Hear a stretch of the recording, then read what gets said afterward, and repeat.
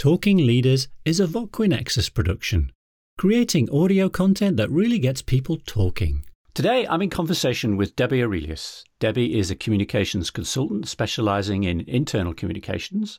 She's owner of communications consultancy Peppermint Fish, and she's the host of the most excellent podcast, Be a Bigger Fish, of which I have to admit I am a big fan. Absolute must for anyone involved in or interested in podcast production. So, welcome, Debbie. Thank you very much. That's a very kind thing to say. Thank you. Oh, no, yeah. And I have to say, if we had the time, we could probably spend hours and hours and hours talking about all things podcasts, because I think it's a well-known phenomenon. You put two podcasters together, they can talk the XLR cable out of a microphone.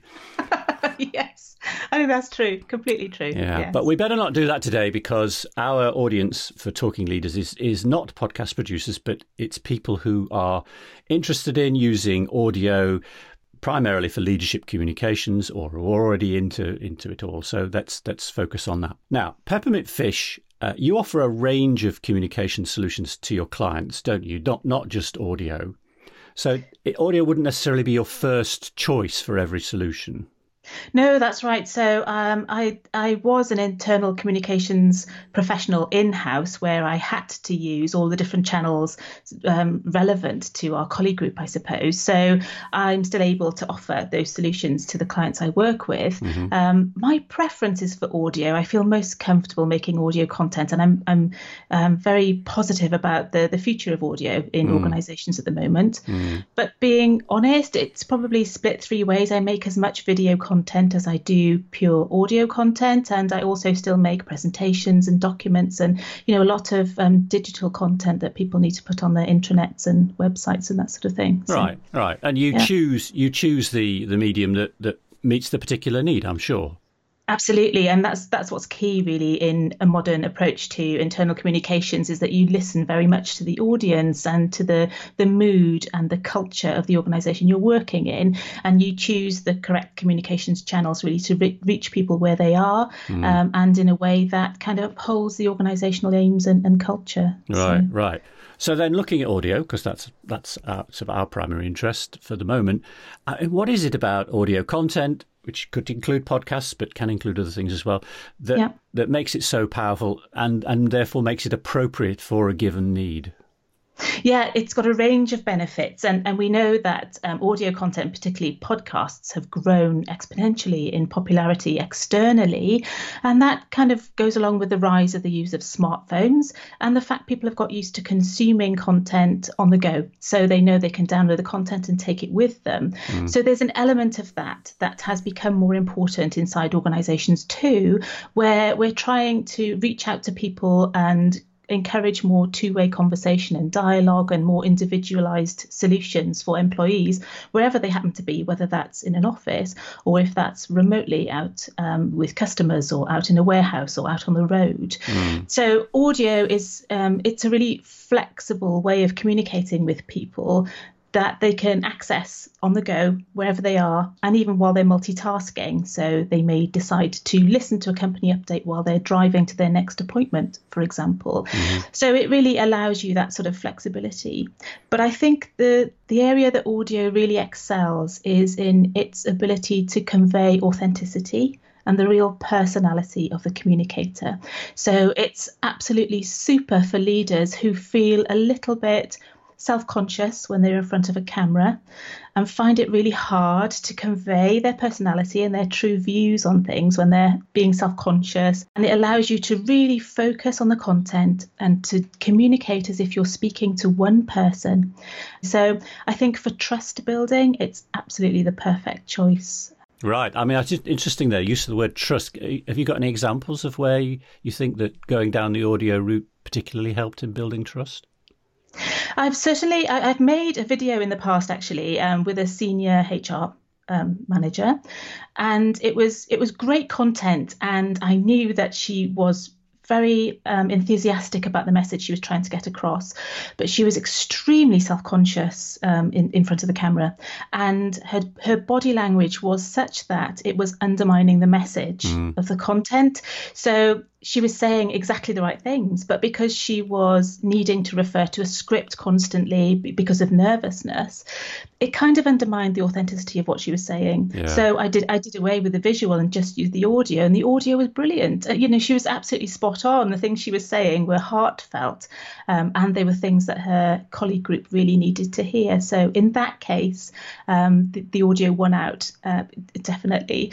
And so I think, the fact that people listen to audio generally one-to-one, they listen alone with a headset, makes the delivery of that message quite intimate in a way. So if they're able to tune into one person's voice, to their tone of voice, they kind of judge whether or not that person's reading a script or not, I think. So that can make a difference. But if they're hearing an authentic message, from that one person, I think that's a really great way to build trust in that message and in that person. So when you're making some audio content with a client, what sort of approach do you take? Is it always one-to-one interviews, or do you take other formats? It really depends on the message that we're trying to get across and who's involved in creating that message. I would say my preference and the predominant method that I use is conversation. So an interviewer and a respondent. And I think that conversation works well for people who are creating the content. So I've created a podcast series recently with a range of topic experts in areas like psychology, psychometric testing, that sort of thing. And each of those experts I spoke to, I gave them the option of either just speaking directly into the microphone or responding to questions. And in almost every case, they chose to respond to questions, because I think that feels more natural and it feels more conversational, and it's easier to respond authentically to an honest question than it is to sit and give a huge presentation that would last an hour. There's something very formal about that. I think that unless you're sort of telling a story and it's completely sort of creative and off the cuff, I think it's very difficult to convey informational content just straight without any conversation. Do you see what I mean? So I feel like, I think the almost interview style, but a relaxed interview style, so it's more conversational, is probably the most successful content for audio. I have made audio content where it's a large group of people conversing, and I made one panel episode for my podcast series. I'm not sure if you listened to. So there were 3 people contributing, and I was kind of moderating, and I really loved making that episode. It was brilliant. It was really dynamic to have those 3 different voices and to invite them, to participate in different sort of questions. So I think there's more space for round table, as they call it, round table content in audio too. So if you could get, say, your whole exec team in a room and put the same question to them and listen to their various responses and their different perspective on that same scenario, for example, I think that would be a really successful piece of content to capture. I mean, I've had clients in the past say, we'd like to have a number of people involved. Do you have an upper limit on how many voices you would advise you could have in a multi-voice podcast? That's a really good question. And again, I think it depends on the content and the style. So if you're talking about something where you'd like to have an element of calm in the conversation and you want the message to come across quite clearly and deliberately, I think you'd have to limit the numbers. So you'd want sort of 3, maybe 4 people maximum. Once you start to introduce lots and lots more people, not only do you get over talk, which is very difficult to edit for audio. So where 2 people talk over each other, there's really not much you can do with that. So you do lose quite a bit of content from that. But not only that, it's actually side noises. So if you get lots and lots of people, you try to record them together, invariably there'll be somebody who opens a bag with a zipper or logs into their laptop, or because they don't realise that noise interference is going to be part of the recording. So yes, you have to be careful about it. But I think the maximum number of people I've had in a room and recorded is probably about 15, and that's for a podcast series I produced for a local charity where anybody was invited to come and have their voice heard on the podcast. So I think 15 was probably the peak, and that's hard going, I would say. 15, wow. I've done 7, and it was in the early days when Zoom had not long been out, and I had only got 2 microphones, so I had to get everybody to sit quite close around the microphone. That was fine. But my big problem was there were three women whose voices were very similar. And when you were listening back, it was really hard to tell was that one or that one or that one. So that was a real challenge. But yes. Yeah. So when you're talking to a client about the possibility of doing audio, I think a lot of people are aware of the classic podcast, but there are so many more things you can do with audio, aren't there? Just walk us through the kind of things that you might recommend. Yeah, absolutely. And I think identifying specific audiences and their needs is the start to that. So you may have a vast sales force that's distributed across a large geographical area, and you might want to share with them product information or pricing information that can change dynamically. So a very short, snappy, to the point piece of audio that you can distribute to them really quickly could be absolutely the thing that solves their need. They won't have to pull over somewhere to read it. They can listen to it on the go. So that's a kind of micro application of audio. And you probably do that as a sort of monologue thing rather than a conversation. Yeah, absolutely. Unless you had, say, if you did a product update from head of product development, you did a marketing update from somebody in the marketing team. If you had different voices for different pieces of information, you'd get that actual expert's voice into their ear just before, say, they arrive at their client location. So I'll never forget hearing a piece of audio feedback from a colleague in an organization in exactly that role. So they were driving from client to client and they literally said, "This is perfect for me. I just had the update I needed as I was driving to my client's premises," which was absolutely ideal. So, that kind of scenario, I think it's really powerful. But bear in mind what we said about that element of trust and authenticity that you can convey through audio. I think it's a great medium to tackle sort of softer skills or people issues inside an organisation in a way that's not necessarily just information sharing, but it's more experience sharing. Mm-hmm. And it's a great medium for storytelling. So if you want to give a really good illustration of how your culture is working or how your culture is evolving, then ask regular people in the organisation what's their experience of that. What was their best day at work and why was that a really great day? What was their best customer interaction and why was it really effective for that customer? You get those real life stories of the organisation at its best in action, from the people who've actually experienced those. I think that's very powerful message to share across the organisation. And that's also sometimes really helpful content for people outside the organisation, either who are potential customers or who are potential employees. So hearing about an organisation's culture from its people rather than the kind of glossy version that a leadership team might promote can be the thing that helps somebody to feel more connected with that organisation. So certainly any communications you have to share that are very personal in nature, that tell a personal account or a first-person story, audio is a brilliant medium for that kind of thing. Yeah, that one about sharing externally and sharing company experience. I don't know if you've come across The Spark, which is a podcast produced by Philips, the electronics manufacturer. And I really like that because what they did is they wanted to share the innovative culture within Philips. They wanted to reach out to people who potentially wanted to work in an environment where they could be creative and where innovation was encouraged.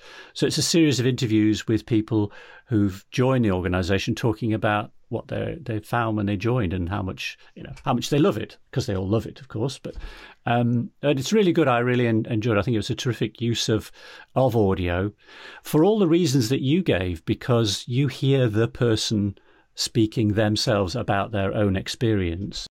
And it's the way they say it that's really infectious and really grabs you, I think. Yeah, I totally agree. It's certainly the emotion that comes through in somebody's voice that's so compelling. It's not just what they say. It literally is the way that they convey that information. You can read their enthusiasm effectively, can't you? But just by hearing how they talk about it. So a really good in-house example that's cited quite a lot in the internal communications industry is The Green Room by Deloitte.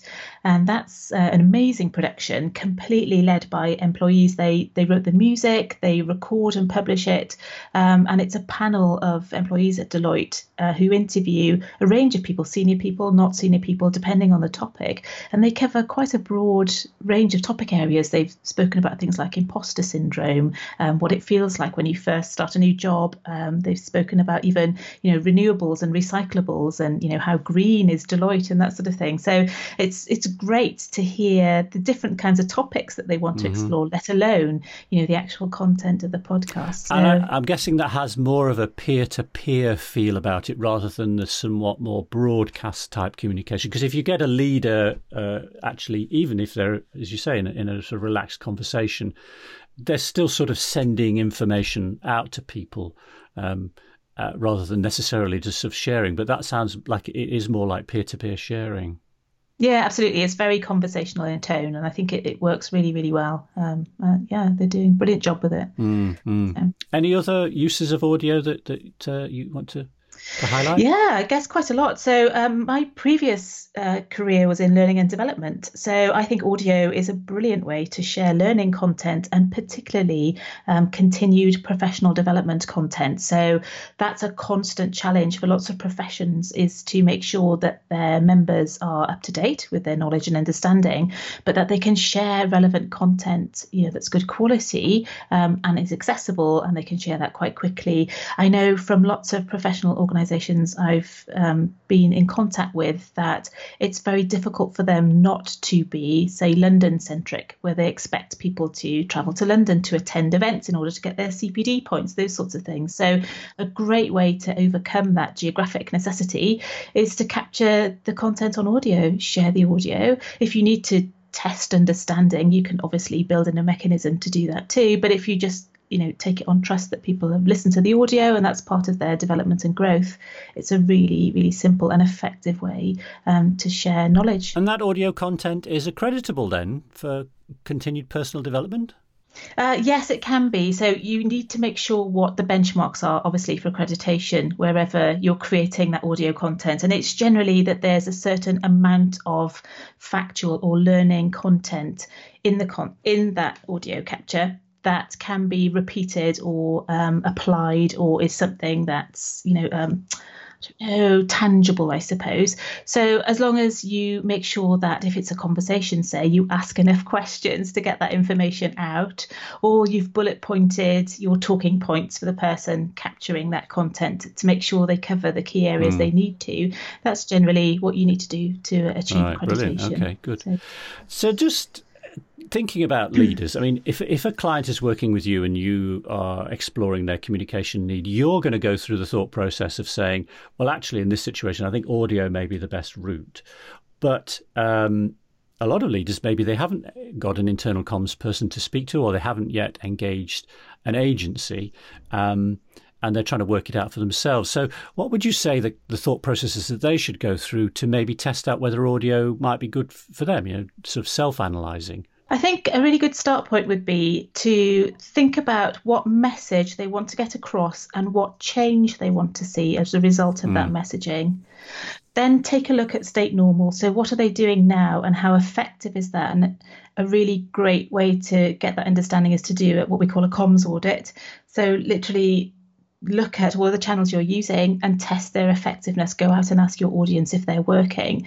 And you may find, for example, you're sending extremely long emails on a weekly basis that you think are brilliant because they contain everything that everyone needs to know for that week, but your readership is incredibly low. Or what tends to happen is, people read these emails in what they call the Z formation. So they read the opening line in the first paragraph and they'll kind of scroll through to the bottom to see if there's a punchline at the bottom, and that's about it. So you're not really getting full absorption of that content with your audience. And if that's the case, that might be a really simple way to build in audio, because instead of sending out that incredibly long email and not having a clue who's actually reading it, you can capture that as audio and send that out as audio. That might be a good start. And also, you think about your different colleague groups and where they sit and what their day-to-day experience is. As we discussed, you could have people who are out on the road who are rarely in front of a screen and so just don't have very much reading time. You could have people who are in warehouses or protected environments who aren't allowed to use electronic equipment at all. And then you'll really need to think about how you appropriately reach those people, and, you know, whether audio is something that they can access at certain times or not. So it really just depends on, you know, the message, the distribution methods you've got, and the people in your organization and how they actually like to, you know, receive and understand the information you're conveying. One of the things I often say in advocating audio is it's particularly good where you really need to dig deep into an idea or a concept and explore it. And certainly for me, having two people literally inside my head dissecting a particular topic is a really good way of getting to terms with that. And quite often I've seen it used as a sort of follow-up, if you like. So you might have some news quite often around a change. It gives the bald facts about we're going to do this, we're going to do that, move this lab, open this new facility, sell off this part of the business. And people say, okay, well, I hear what you're going to say, but I don't understand. And then some audio afterwards where someone's actually explaining, well, why, the whys and wherefores is can be quite powerful. Is that something you would advocate too? Yes, definitely. I think there's certainly a range of levels of appetite for the amount of information people consume over things like change. So some people are happy with the headline information and that's all they want to know. They don't want to be bombarded with lots of information they're compelled to read. But for some people, they like to know all of the detail underneath. So that's a great use case for that, for audio. So you could release even, you know, a video or your usual notice board post or whatever, giving the headline information of what's happening or what's about to come up. And then say, if you'd like to listen to a detailed examination of the underpinning reasons for this, then there's an audio capture that you can access this way and give people the option. What about length? One of the common questions I get asked when people first approach me and say they're thinking of doing audio, and I think, well, we'd like to do a podcast, but can we keep it short because nobody has any time?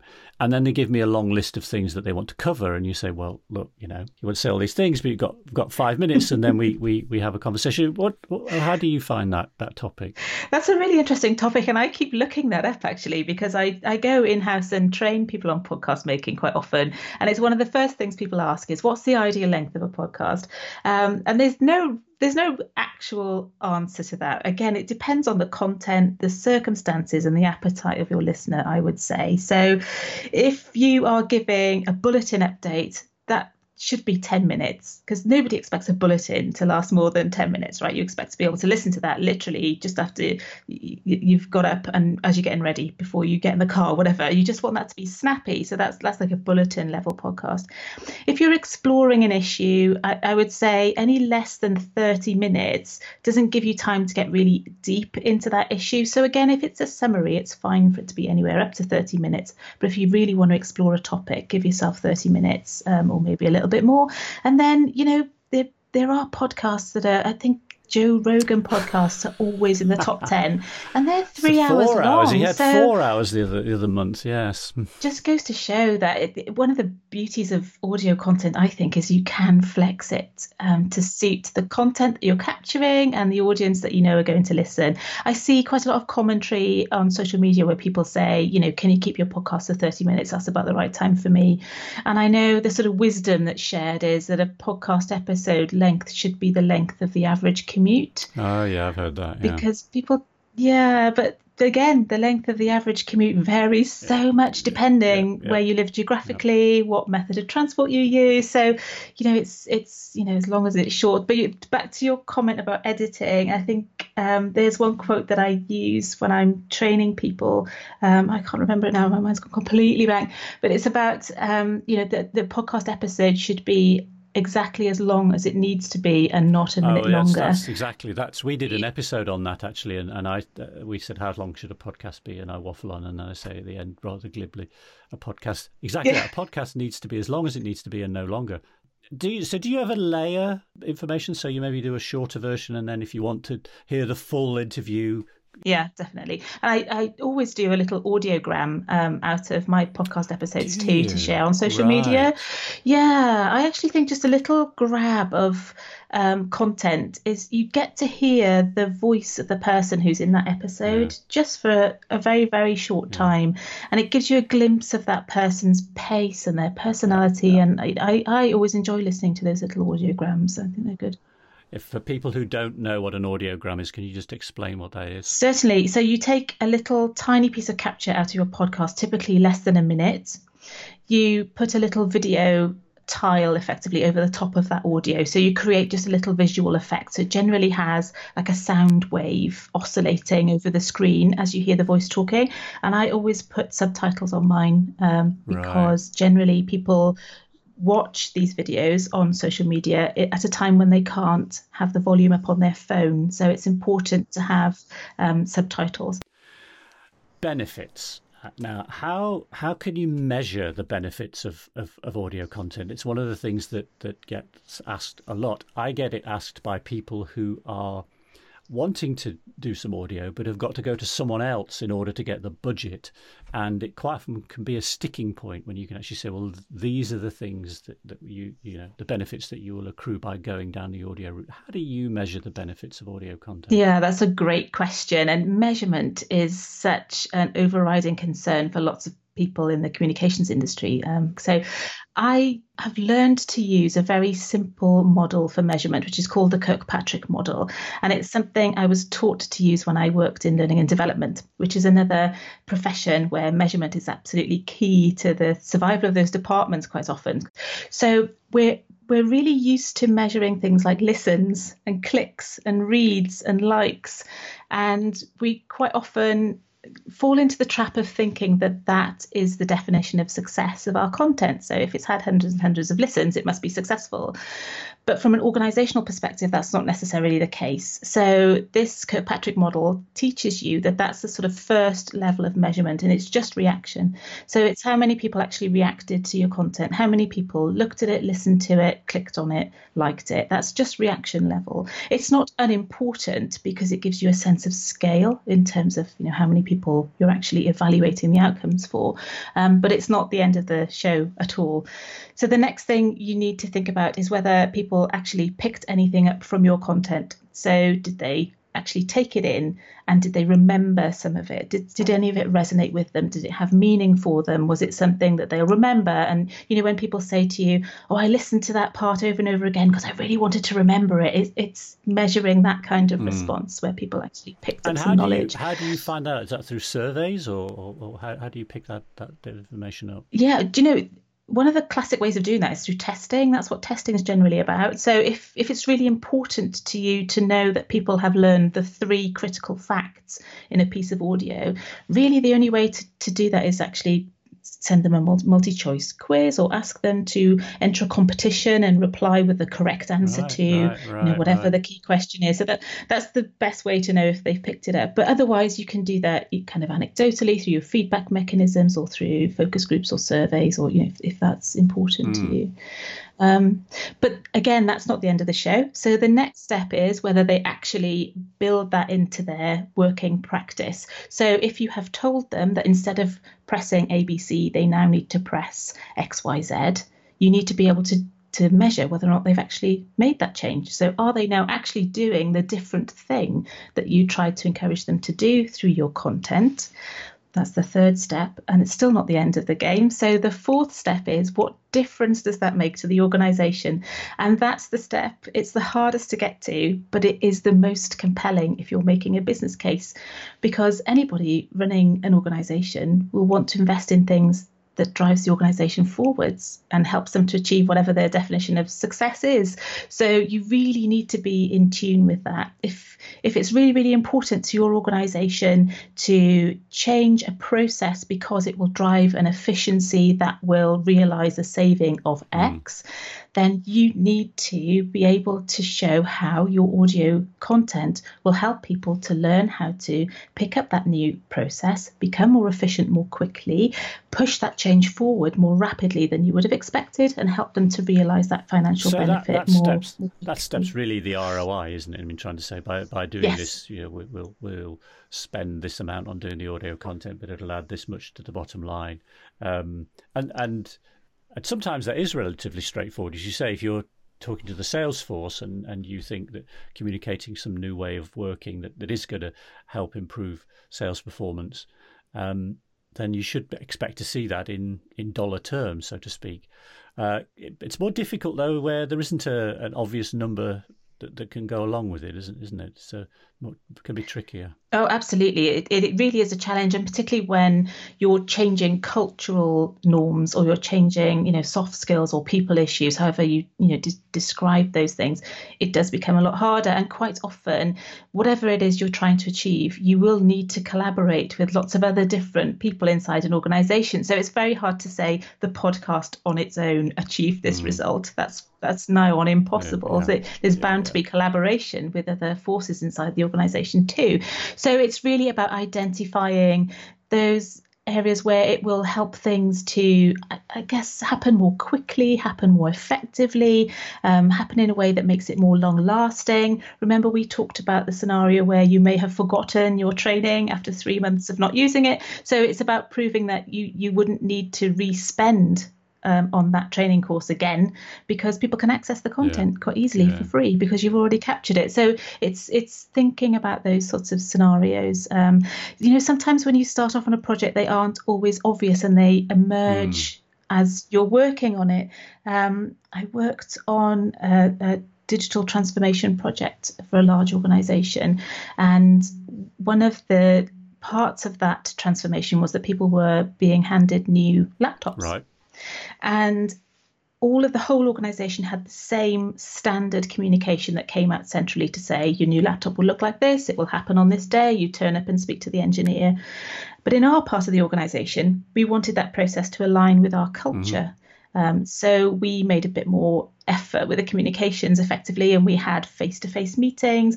We tailored all of the communications to site-by-site issues and preferences. We made sure that the site leader in each site was on board with the programme and kind of endorsed it and showed their enthusiasm for it too.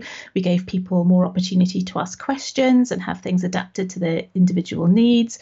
And as that program rolled out, we discovered that we were receiving far fewer cancellations at the point of acceptance than other parts of the organisation. And it became clear it was saving quite a lot of money because that process of receiving the laptop was facilitated by engineers, and their time was very expensive and very limited. And so if we had a cancellation, we had to rebook the engineer, repay for their time.